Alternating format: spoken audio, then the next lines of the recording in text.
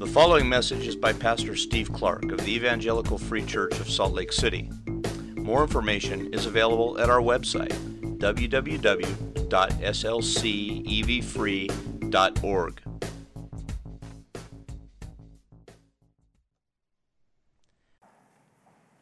Father, we are grateful for the truths that we just sang, particularly as we think about grace and how you, by grace and grace alone, are working so many different things into our lives. You have made us your people, you sustain us as your people, and you will carry us all the way home safely as your people by grace and grace alone. And for that we say thank you. You are good.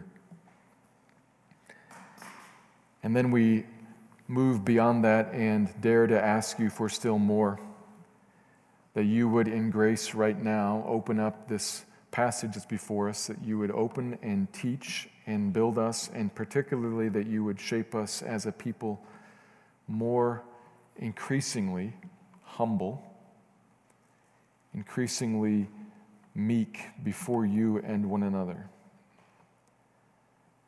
We need your grace for that too, and so please, Lord, both grace for the passage to be clear and grace for the work of the passage to be done in our lives, to be realized.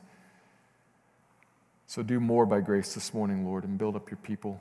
Do us good in this way and bring honor to your name. We say thank you for this and look forward to your work in hope, because you are a God of grace. So thank you, Lord. We trust you. Amen. Our usual habit on Sunday mornings is to preach through a book of the Bible, just taking the passages as they come, just taking what's next, so that as we move through a book, we eventually hear all that God has said to us in the right and proper context. However, with so many people gone this morning because of the women's retreat, we're going to do something a little different. I'm going to preach a topical sermon this morning, leaving 2 Timothy off to the side, and we'll come back to that later. But a topical sermon is a sermon that starts with a topic or with some sort of an idea or a theory of some sort, and then establishes and elaborates on, explains that theory from a passage or maybe a collection of verses from different places. But the point, rather than just the text in order, the point is the topic. And so my topic for this morning is humility and where it comes from. Something that I've been thinking about recently as I've kind of been getting worn out by pride. I'm not sure if you've ever been worn out by pride, but what that feels like is a constant thinking about yourself and defending of yourself and your own self's life and your own self's goals and worrying about self. It can just be exhausting in yourself, or when you bump into it in other people who are themselves consumed with self. It can wear you out. Maybe we just call it self-concern and focus, because pride might sound a little bit too much like kind of arrogance, like confrontation, but maybe you're just quiet and self-focused and self-concerned, and it's exhausting. So I've been thinking about that recently, pride and humility. And then I came upon a small book by an old pastor named Andrew Murray, and it's on the topic of humility, and it's been refreshing. So I thought, let's explore that this morning. Maybe it'll be helpful for you too, and perhaps for our church as a whole, because if one thing is true of people, we are by nature self-focused and proud, and it's always helpful for us individually and for our families and for a church family to think about humility and how that grows in us and then can bind us together. It creates an atmosphere that is one of sweet unity. So this morning, that's where we're going, the topic of humility and especially where it comes from. And we're going to look at this from Ephesians chapter 4. This chapter, Ephesians 4, sits right at the hinge of the book of Ephesians. Apostle Paul wrote the book of Ephesians, and in the first 3 chapters, there are no commands to the church. It is just a listing out of what God has done. It's the telling of the gospel. The gospel which is not a recipe or an assignment for us to do something, but it's good news. It's news about what God has done. So you look back at the first 3 chapters, and what you see is this is what God has done by grace to save his people. And then at chapter 4, there's a turn, and what follows after that are a whole bunch of commands. The last half of the book is full of commands to the church, to God's people. Given that God has now saved us by grace, how then should we live that out? It's the last half of the book is about. How should we live out this salvation?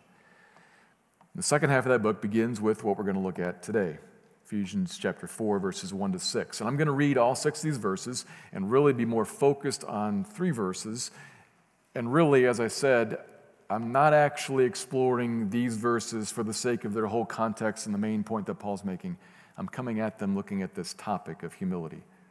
And where does it come from? Which by the end, we will see is in this passage.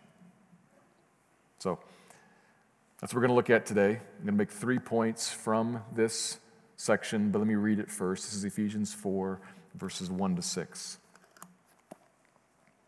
Paul writes, I, therefore, a prisoner for the Lord, urge you to walk in a manner worthy of the calling to which you've been called, with all humility and gentleness, with patience, bearing with one another in love, eager to maintain the unity of the Spirit in the bond of peace. There is one body and one Spirit, just as you were called to the one hope that belongs to your call. One Lord, one faith, one baptism, one God and Father of all, who is over all and through all and in all. It's Ephesians 4. 3 observations. Here's the first. Importantly, the Christian life is indeed one of humility and patience. So I'm kind of trying to establish that at the beginning here. Importantly, the Christian life is indeed one of humility and patience. So, verse 1, Paul the writer begins with himself, I, a prisoner of the Lord. Now, if we were to go way back to the very beginning, the first verse of the whole book, he makes clear, as usual, that he also is an apostle, that he is an eyewitness of Jesus and of his life and teaching, and an authoritative representative, a spokesman sent out by Jesus. So he has this authority of office, and now he reminds us, and I'm in prison for the Lord. So he has this life where he's kind of walked out that walk and suffered for it. And with the authority of his office and the authority of his life, he then urges the church to something. In the original language, urge is first. It's front-loaded for emphasis. There's an urging, an exhortation, a calling here. This is not just Paul's idea. This is a command from God with authority behind it. This is what the Christian life looks like. This is not just his idea. This is God's idea. The Christian life or the Christian walk must be like this. I call you to walk in a manner worthy of your calling, worthy of the gospel. Which carefully does not mean a walk that deserves something, that is worthy in the sense of is owed something. Another way we could translate that would be to say it's a walk that is suitable, a walk that matches or is fitting. It's worthy of being associated with the name Christian. So what would that be? What is this worthy sort of, suitable sort of walk that Paul is commanding us, urging authoritatively? In a way, the next 3 chapters are the answer to that question. All of it. And we can't pick and choose. I like some things here in chapter 4, and I don't like some of the stuff in 5, but 6 is great.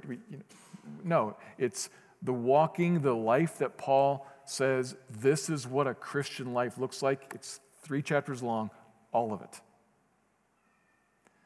So I want to point that out and do justice to that, but also say we're only going to talk about a little piece of that, one slice. Interestingly, this is what comes up first.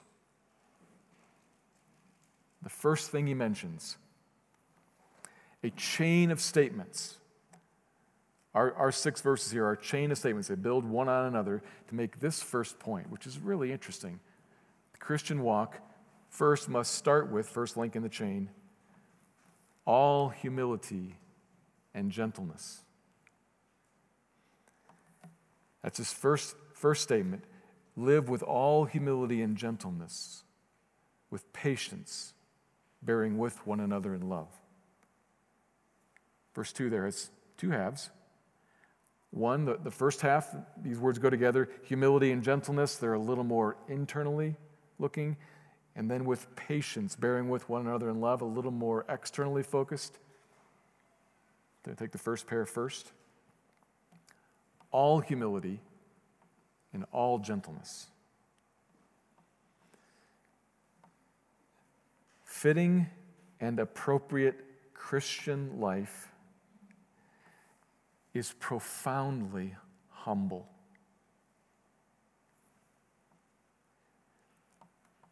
All humility,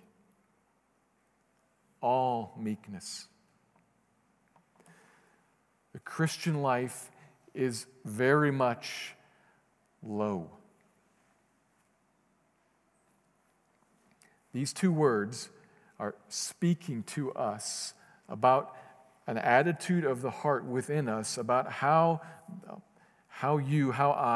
we view oneself on the inside and what we think about ourselves and our own place in the world, and what I might underline and say what we really should think.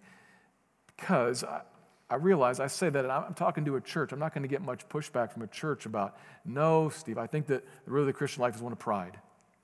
That's what we should be about. We should be proud. We should stand on our own rights. You agree with me on this. So I'm trying to push something here and say, really? I know we agree. Really? All humility, all meekness, gentleness. To be humble and gentle in spirit in all situations and at all times, that's what we really are supposed to be. And that does not come natural to us. Our natural disposition is the opposite. It is one of pride. We're born thinking highly of ourselves. We don't need to be taught to look first at me. That comes natural to all of us. We take kids, and when we raise kids, we have to constantly tell them, think about others, share with others, think about how that affects others, because we are born and very naturally gravitate towards self. And this can be exhausting and ugly, right? Think of how much, this is what I've been kind of working through recently, just think how much energy you expend defending and struggling and worrying about you and yours, you and your people, you and your position, you and your status, you and your security, you and your prosperity. It's exhausting and difficult. And then it creates conflict because we bump into other people who are doing the same, worrying about them and theirs. And sometimes there are conflicting needs or conflicting desires and wants there. And this is where we live, and it's not always a blatant arrogance. Sometimes it's very much behind a quiet demeanor and a smile, but inside there's an engine running that says, I'm watching out for how this affects, how it might impact, how it might curtail me and mine.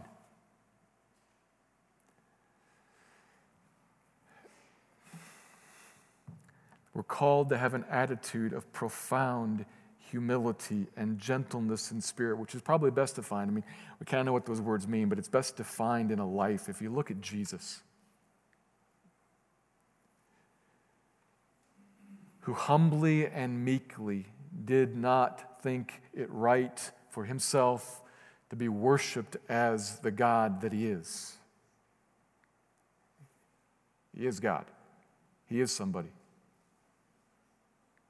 He has the right to be highly thought of, to be worshiped, in fact. He's the second person of the triune God, but he didn't count that right as something to be grasped. He kind of laid that aside and said, I'm going to set down my right, not the fact that I am God, but the right to be regarded as God, and instead stepped humbly and meekly into the role of a servant to do good to others. There's humility and weakness there, personified in Jesus. This is the living display, the living definition of these words, what we are called to be like. And we who bear his name should be just as humble and just as meek as he is, not standing on our own rights and not looking to defend ourselves or to secure ourselves or to advance ourselves, but in fact to give away ourselves for the sake of others. Humble and meek. Can you imagine? Are you in touch with the release of that? To be able to let go of, I'm preaching this sermon probably half to me at least. That's kind of the nature of starting with a topical sermon, is that I came up with an idea. I'm preaching half to me. But can you imagine, I've been trying to get in touch with a little bit of the freedom here of being able to say, I'm not going to fight for me. That takes a whole bunch off my plate. Can you think about that? Can you get in touch with that? To you not have to contend for you. There's release there. There's a sweetness in the life of humility, the life of meekness, which bleeds right over into the second pair in verse 2, with patience, bearing with one another in love. You see, the chain builds on itself here. We start out with first just this internal attitude of, I'm not going to stand on my own rights. That's all me regarding me. But then it's going to come out, because how I regard me is then going to bump into other people who are going to somewhere or another cross me. And the second pair that he puts here is patience, bearing with one another in love. How do you respond when people cross you? To turn the other cheek is what Jesus taught. To give them your cloak when they ask for your tunic. Give them your cloak also. To go the extra mile when they tell you to go one, go two. To be patient. To see in other people, not just confrontation that threatens me, but to see in the other people, there's weakness there, there's need there, there's sin there, but I'm going to patiently bear with that in love. Not just through gritted teeth. Not just because I don't want to get caught being mean, but I bear with it in love because I want to do good to this other person. I see in them some weakness, some failure, some need, some sin, and I long for good to be done to them. I love them, and so I'm going to bear with, be patient, and in some way seek to help, to bless. Which, to be clear, sometimes means that some things should be confronted and brought out. It's important to kind of put that off to the side here. Because if I love and I want to do good to somebody, sometimes allowing injustice and evil to continue is not actually good and loving. Sometimes something should be reported to an authority. Sometimes something should be questioned or challenged or brought up. There's lots of difficulties in deciding, when do I let love cover over a multitude of sins patiently in love, and when do I actually confront the sin? That's difficult to know, but we'll do better at deciding that if our heart is humble and meek and not set on vengeance and getting mine. It's how the chains build here, that the links build in this chain. I've got to first set in humility and meekness, and then in patience and in love, deal with people deciding, when do I say something and when do I let it go? A heart attitude that wants to let love cover over sin, a heart attitude that wants to forgive 70 times 7. That's what he calls us here to. Humility and meekness, patience, bearing with one another in love. Is that natural? Of course not. We're going to talk about where it comes from. That's why we're here. We're going to talk about where that comes from, but do you see that as desirable? I don't mean do you see that as appropriate. I know you do.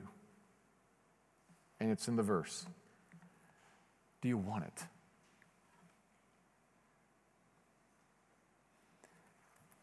Do you want it in your family?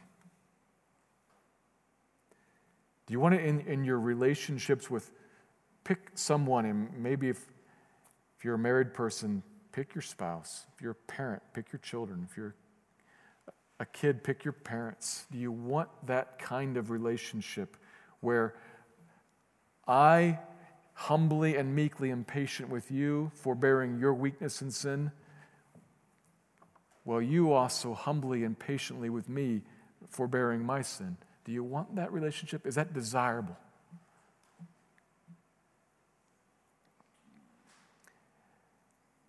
It is required of us, and it is sweetly offered to us. We'll talk about how that comes here. It is completely masculine. It's also feminine, but it's also completely masculine. Paul and Jesus were men, and they were men's men. And they walked this life. You can have a booming voice and lumberjack hands and be meek and humble. I'm not saying this isn't calling us. Maybe we've got some kind of conception in our mind of, I think of a humble and a meek person, and I see somebody who's frankly not a very attractive person, kind of wimpy and equivocating. No. This is masculine. And it's sweet. Do you see it and do you want it?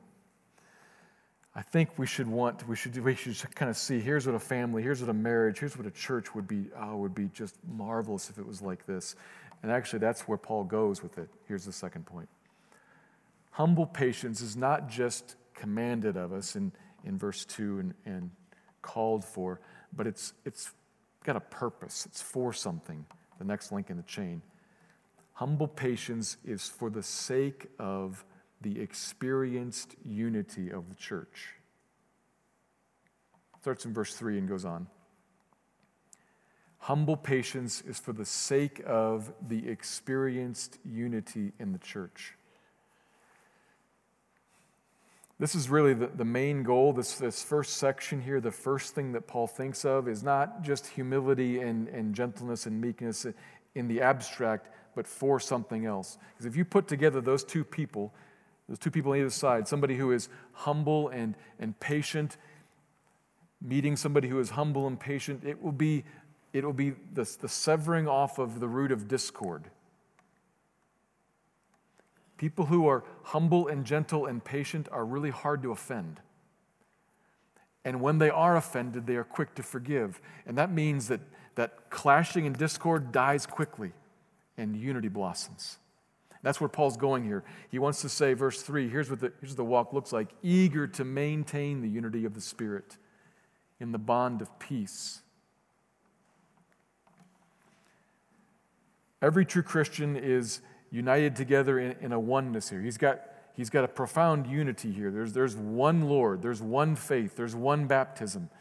We've got the Trinity mentioned here, the Spirit and the Lord Jesus in verse 5 and God the Father in verse 6. And there's one baptism and one faith, which is all this great unity. And if we were to look back in the book, we'd say, oh, sure, of course. He's talking about eager to maintain the unity because there is already a unity that exists. It's been created by God. We don't make unity. We just keep it. We are a single people. And Paul's concern is that we recognize I and you in one family. That is the first thing on mind right off the top of the deck. Here's what a worthy Christian walk looks like. It looks like a humble, unified body of Christ all together. So that the world out there looks at the church and says, there's the people who have been with their God. There's the people who are different and are changed. They can see that in us. A community that is humble and meek, united and loving. First and foremost, he's concerned about the atmosphere of the church, that we keep this unity. And so I need to do justice to that and say, that's where Paul goes. And we should think about that as another aspect of why such humility is desired, because it creates a unity in the church and a unity in family and a unity in relationships that display to the outside world God at work in us. So that's where Paul goes. That's his context. But that's not exactly why I'm here in these verses. I have another question. I see humility as desirable, and I want to know how I get it. I want to know how I grow in it. Where does it come from? That's the third point. Not Paul's main point in the passage, but if we look at this, it's actually kind of the logic that lies beneath the passage. So here's the third point, stated in question form. Where does humble patience come from, and how can we grow in it? So it's certainly a required part of life. It leads to unity that's sweet. How do I grow in it? Third point. We need to know this because Paul's laid this out before us. For our human relationships, it's important. It's also important for a relationship with God. 3 times the Bible says, God opposes the proud, but gives grace to the humble. 3 times. Old Testament, quoted twice in the New Testament. God not just steps back from the proud, opposes and gives grace to the humble. And if you think back into the Old Testament where that's quoted from, you move back there and you very quickly find a whole bunch of synonyms for humble and meek. You find words like lowly and contrite everywhere. Think of Isaiah 57, a passage that you might know, where God says that he dwells with those who are lowly and contrite. He dwells in a high and lofty place and with those. God dwells with those who are lowly and contrite, who are humble and not proud. So yes, I come to this and I say, I'm worried about the struggle in my own heart and the difficulty that I have in the world, and I'm worried about unity in family and unity in church. Yeah, I'm worried about carrying the burden of having to contend for myself. But I'm also, and I sure hope that you are too, I'm also worried about, I don't want distance to grow between me and God. I don't want there to be a gap there between me and him. I want intimate fellowship. I want closeness. I want blessing. And I certainly don't want God to draw up close so as to oppose me. Like he opposes the proud. Why does he oppose the proud? Because he will not tolerate any contenders for the throne.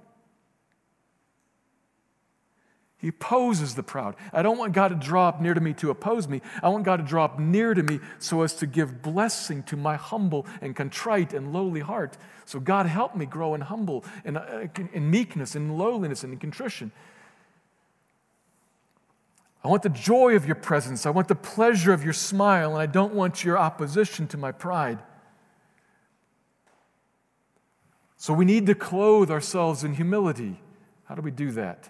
Maybe the first thought that comes to your mind when you hear lowly and contrite especially, you think of some context related to sin.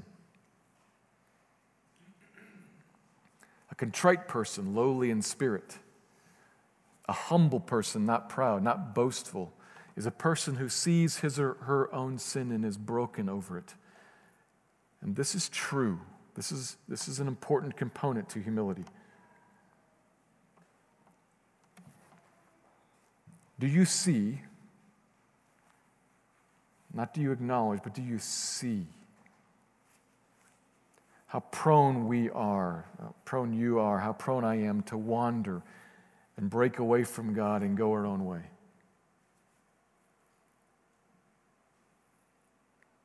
Do you see that in your heart and in your life?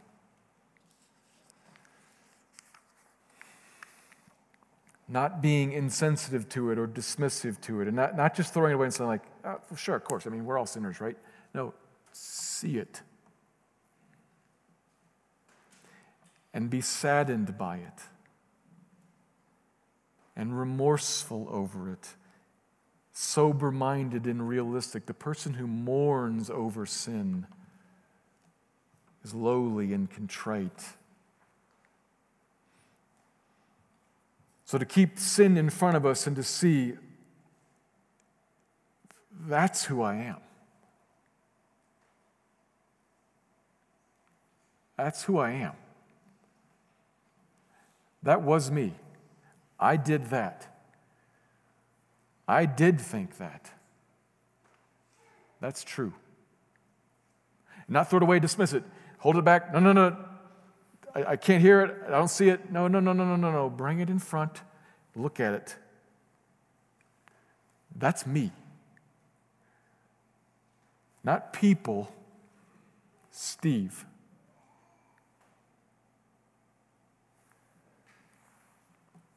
That is, in fact, an important piece of humility and contrition and lowliness. And maybe that's your first thought because of how those words sound, especially the word contrition. And that's true, and that's very common in the Bible. And I think probably that's the most common way we talk about being humbled. Being humbled by our sin. Made to eat humble pie. We use that word often to talk about being confronted with our sin or at least our failures. And it's easy then to think, to see, I am not all that. Yeah. Sin and failure, especially sin in the Bible context.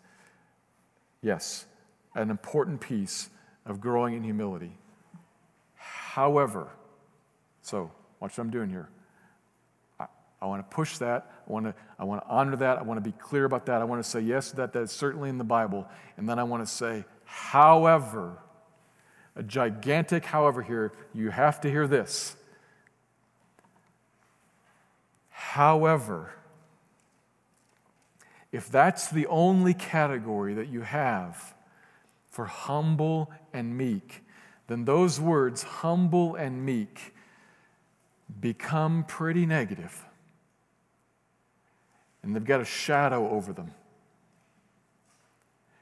Such that you hear passages and you hear them with this kind of this tilt in them, like, what? So what you're saying is that the first thing off Paul's mind here about what a worthy Christian walk, a suitable Christian walk is that I'm supposed to focus on my sin? Be humble, meek, and humble, meek comes from focusing on sin. So what Paul's saying is that the foremost thing I'm supposed to do is focus on my sin? Live constantly aware of how great of a sinner I am? Well, if that's true, I guess okay, but boy, that's going to be kind of a sort of life.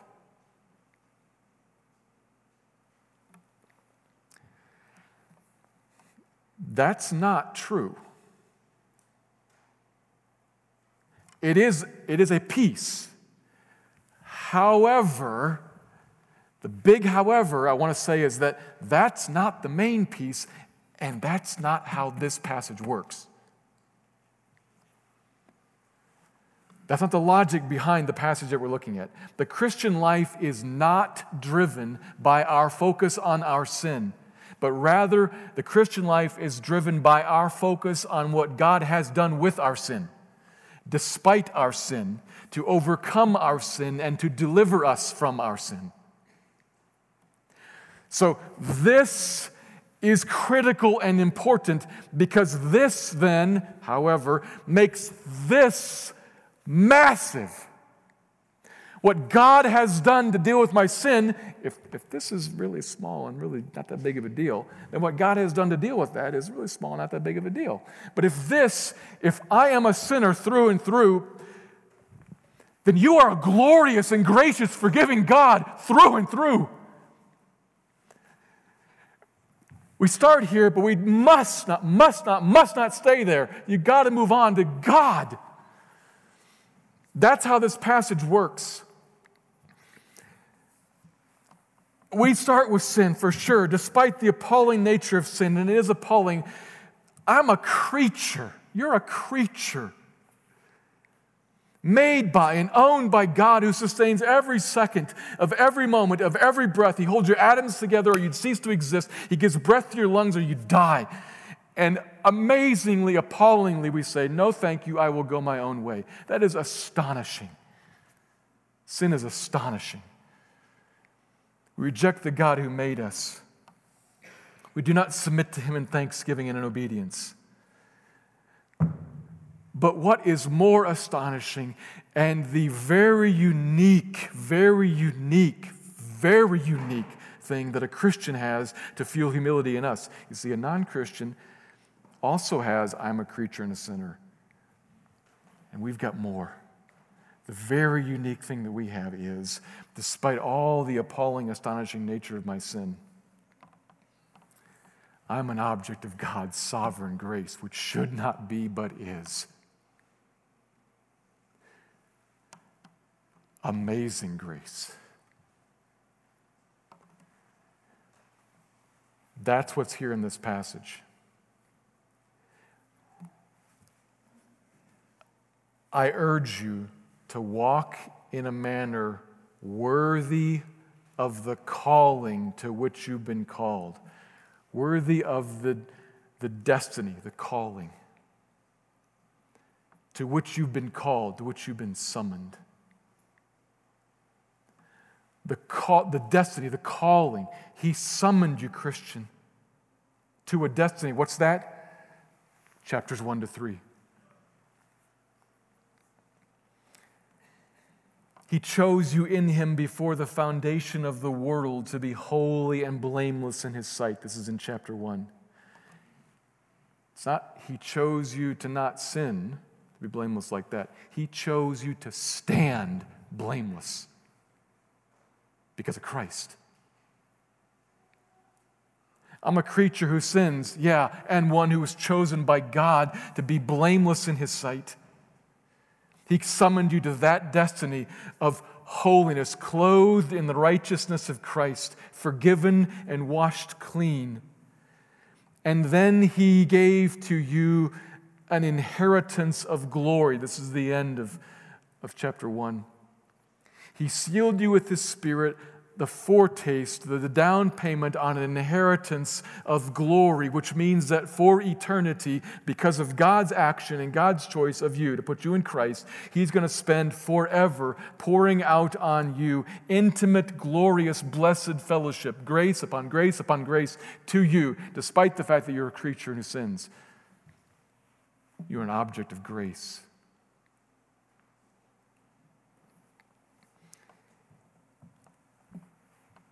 He made you and He remade you.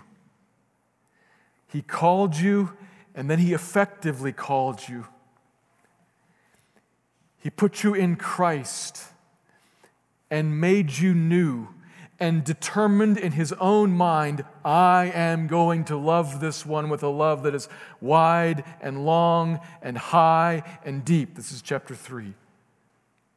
Forever and ever. Therefore, walk in a way that matches that. See, what Paul does is he puts this call to humility and he puts this call to meekness on top of, he layers it on top of all of the glorious, gracious, saving work of God for you.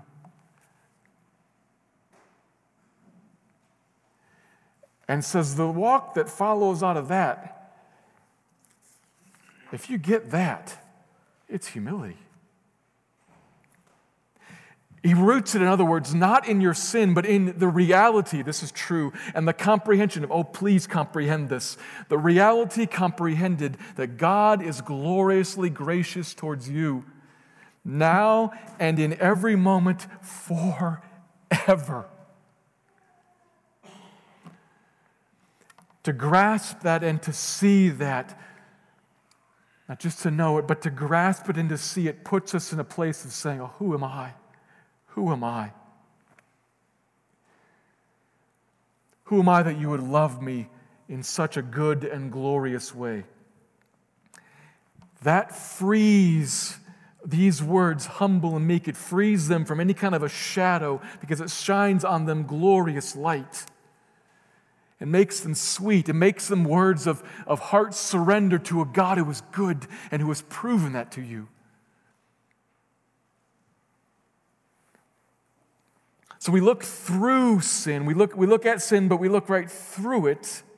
And we look at the one who himself was humbled and meek, patient in love for you,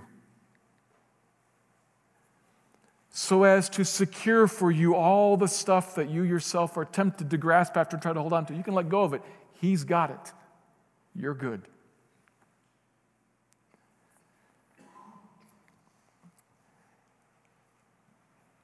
There's a passage in the Old Testament, a story, 2 Samuel chapter 7, if you want to jot it down and look at it later. It's a passage we sometimes call the Davidic covenant, where God made a covenant promise to David. David had just come to be king, and he was settled in a little bit, and he said, okay, now I want to build a house for God. A temple, he meant. And God then said to him, no, you don't do for me, I do for you. I'm going to build you a house. And he meant not a temple, but he meant a lineage leading eventually to Jesus, the son of David. And he said to him, I'm going to make you and your line after you king for this people. And I'm going to make this people, my people, glorious and blessed. And David heard that promise. And back then, the posture of prayer was to stand. That's the posture of respect. And David went into the tent of meeting with God, and he sat down. And he said, who am I that you would do that for me? And who is this people that you would do that for us? That you would pull them out of bondage and deliver them into such security and give them such a good king? Who am I? Why did David respond that way?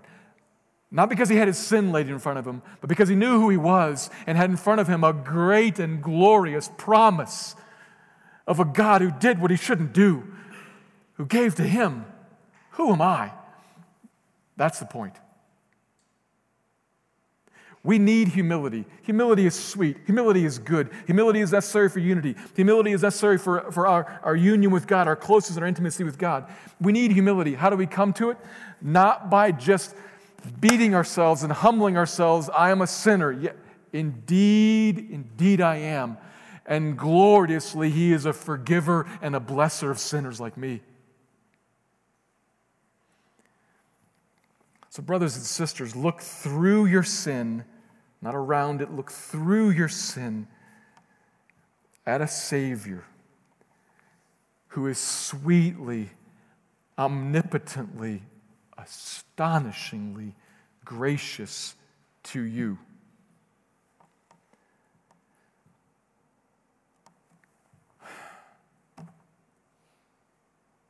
Who am I that He would be like that to me? Who are you that He would be like that to you? And the answer, of course, is nobody. It's actually about who you are. And that puts me humble in my place, sweetly in my place, beneath him. Let me pray.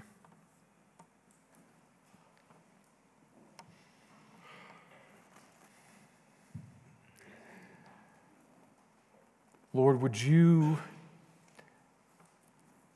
take this word this morning from,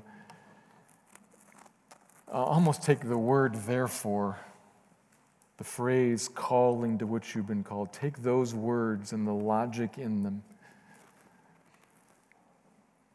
and please build into us with them humble and meek hearts. Humble and meek hearts before you and before one another and before the world, in fact.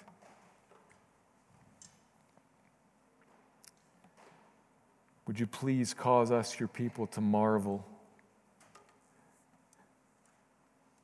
Maybe plant in us that phrase, who am I? Cause us to marvel at you and to rest thankful in you. You are gracious, and so we are graced. Thank you. Pray in your name, you, the humble servant, Savior and King. We pray in your name, Jesus. Amen. Thank you for listening to this message by Pastor Steve Clark of the Evangelical Free Church of Salt Lake City in Salt Lake City, Utah. Feel free to make copies of this message to give to others, but please do not charge for these copies or alter the content in any way without permission. We invite you to visit our website at www.slcevfree.org or call us directly at area code 801-943-0091. Our mailing address is Evangelical Free Church of Salt Lake City, 6515 South Lion Lane, Salt Lake City, Utah, 84121.